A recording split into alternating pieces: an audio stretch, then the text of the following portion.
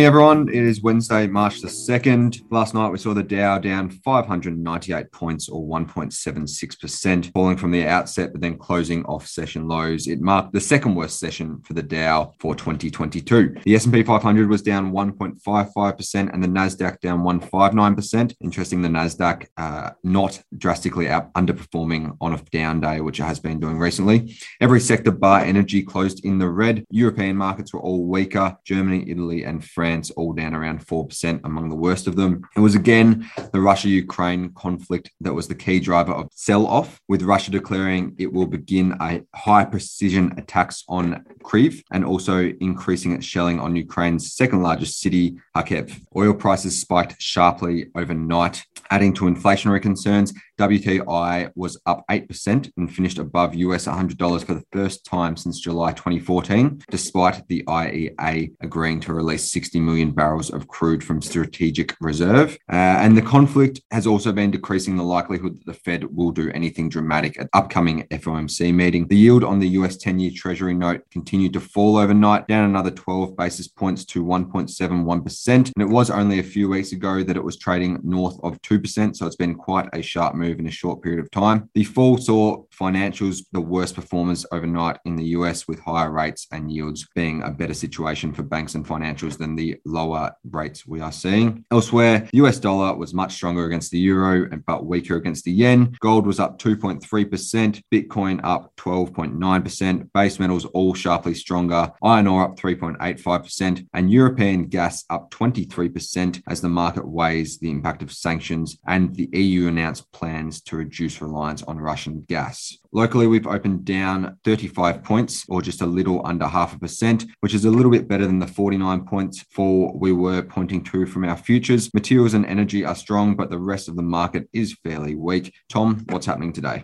Thank you, Ben. On the sector front, a really good day for commodities, miners, energy, and gold higher on those big commodity moves overnight. Consumer discretionary financials are both trading lower, and we're also seeing travel names sold off a little bit. On the stock front, Kathmandu has decided to change its name to KMD Brands. Mineral Resources is up about 3% with its chairman, Peter Wade, looking to retire. And Sigma is up around 4.5%. They upgraded earnings guidance and they make the RAT tests that everyone is clambering over. Appen down around 4% on a broker downgrade. On the economic front, we have fourth quarter GDP data out today. The headline number is expected to show 3.3% growth in the December quarter. We also have OPEC meeting to decide on their production quota, but expectations are muted that they'll actually be able to have any influence. They've been struggling the last few times that they've met to actually meet or be able to cool prices. Considering all the chat we've had about oil recently, haven't heard much from OPEC, so that's interesting because I remember last time oil was heading up towards 100, OPEC was the headline every day. Yeah, so they've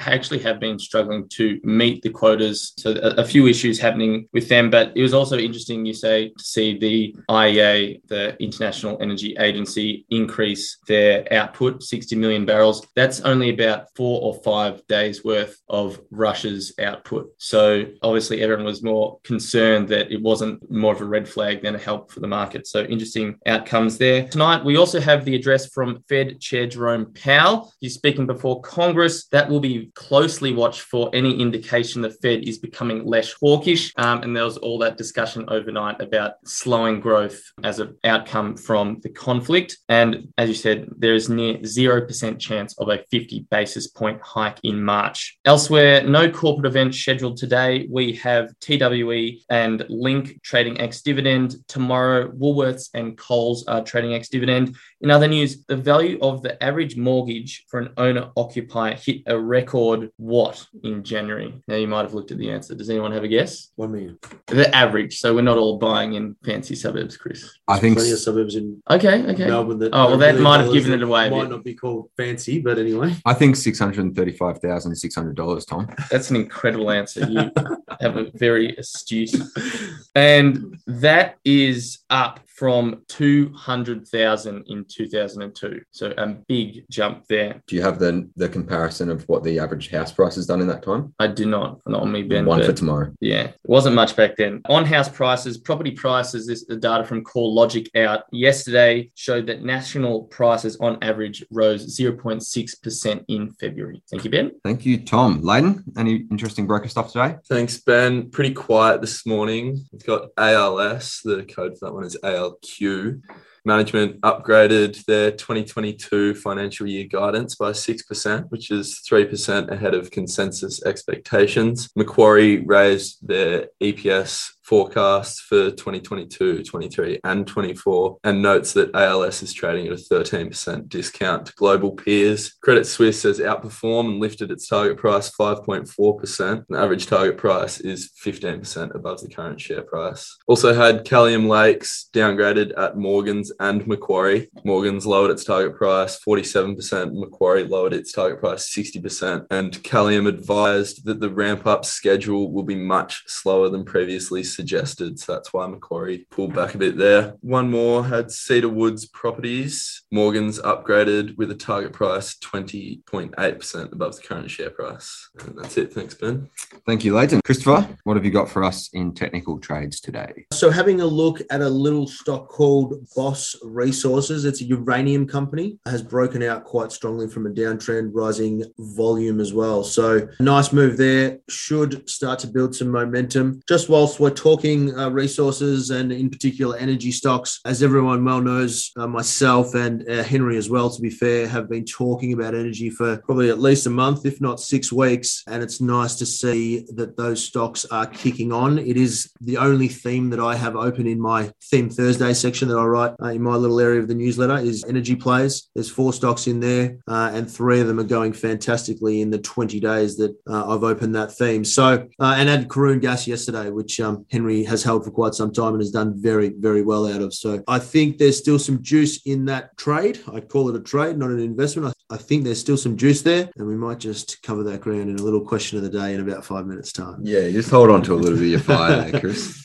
Thank you, Chris. Henry, what's happening in your world today? Thanks, Ben. Just written some stuff today about, geopolitical things and the risks involved in doing business in other countries. And we've seen that unwind with BP in Russia with their holding there. And bear in mind that both Apple and Tesla have massive issues. If China was to invade Taiwan, would we see the same backlash? So that's something to bear in mind. Also focusing on energy and oil, obviously commodities in a big way at the moment. I do have gold exposure. Funnily enough, some of the energy stocks and some of the gold stocks aren't really doing that much today. So maybe no one believes it. And I looked as well at one way to play the coal price move is through Soul Pattinson's, which funnily enough is down 1.4% today and looks terrible. But they do own 38% of New Hope, which doesn't look terrible. The other one that's interesting is Bowen Coal, which is up absolutely nothing on the back of the coal price move. So again, not really seeing that big energy move. Santos only up 2%, Woodside's only up 1.8%, Newcrest only up 1.5%. So it's really not a happening thing at the moment. Maybe people are not convinced by this move at all in the commodity prices, but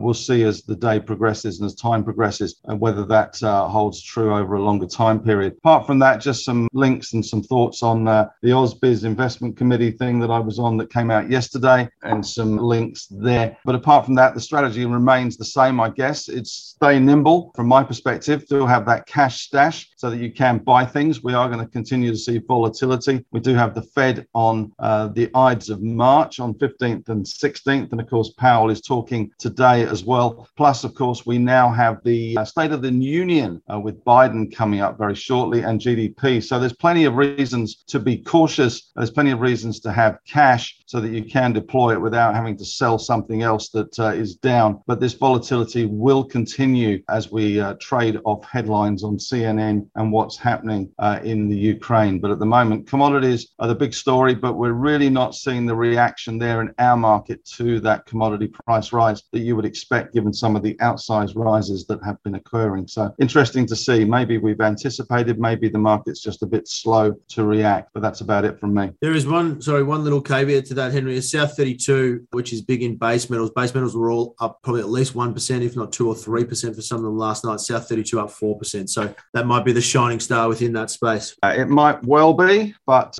generally across the board, it's iron ore that's doing well. BHP's up 2.5 and Rio up 3. But lithium stocks aren't doing much apart from Core Lithium, which is having a great day, up 11.5%. Mineral Resources also doing well. There was a big line went through the other day, 10 million shares at 45.52, I think it was. That's up 2% today as well. Lithium and iron ore, both obviously good themes there, and it has been sold off a lot. Very good. Good stuff. Thanks, Henry. And a tidy little segue there to our question of the day, which Chris alluded to before, and that is simply, is it too late to buy commodities? Tom? Well, thanks. Great question, Ben, actually. I was listening to a podcast from Goldman Sachs. It's called Exchanges, and they had their head of commodities speaking, and he was talking about the super cycle that we're in. We've seen underinvestment, obviously prices jumping with sanctions in Russia and a lot of firms pulling out of there. So there are the elements for prices to move higher. And look, I think it will pay off to be a commodities bull. Thank you, Tom. Chris, I think I know your answer.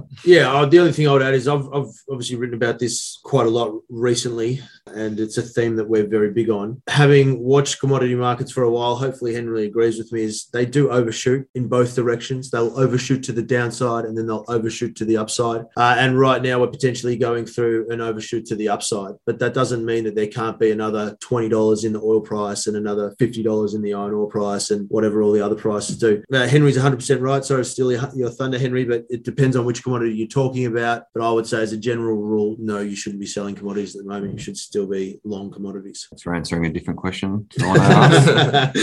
You're welcome. Layden? Yeah, along the same suit. I think with the sanctions on Russia, they're probably going to continue for a while, and I think the commodities are going to just continue to run. Still a bit to go there. Lovely. Henry? Well, I guess at the end of the day, we've been in a commodity super cycle for an awful long time now. We're seeing, massive price rises in the likes of lithium, oil, wheat, coal.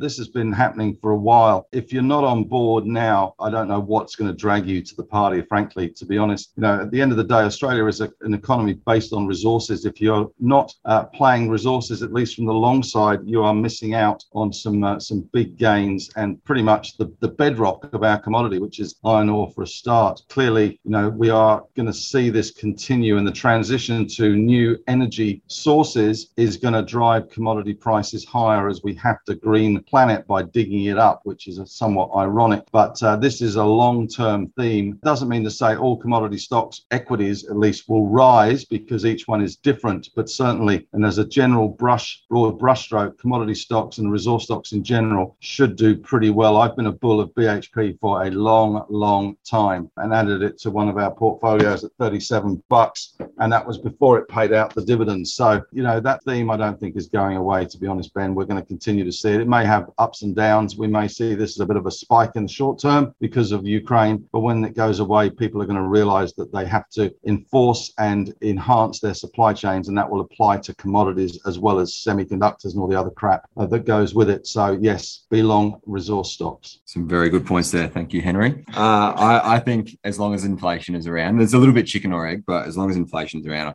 I'm happy buying commodities. So that's a full house. Thanks, guys. We'll see you tomorrow. Thanks a lot. Thank you, Henry. See you guys.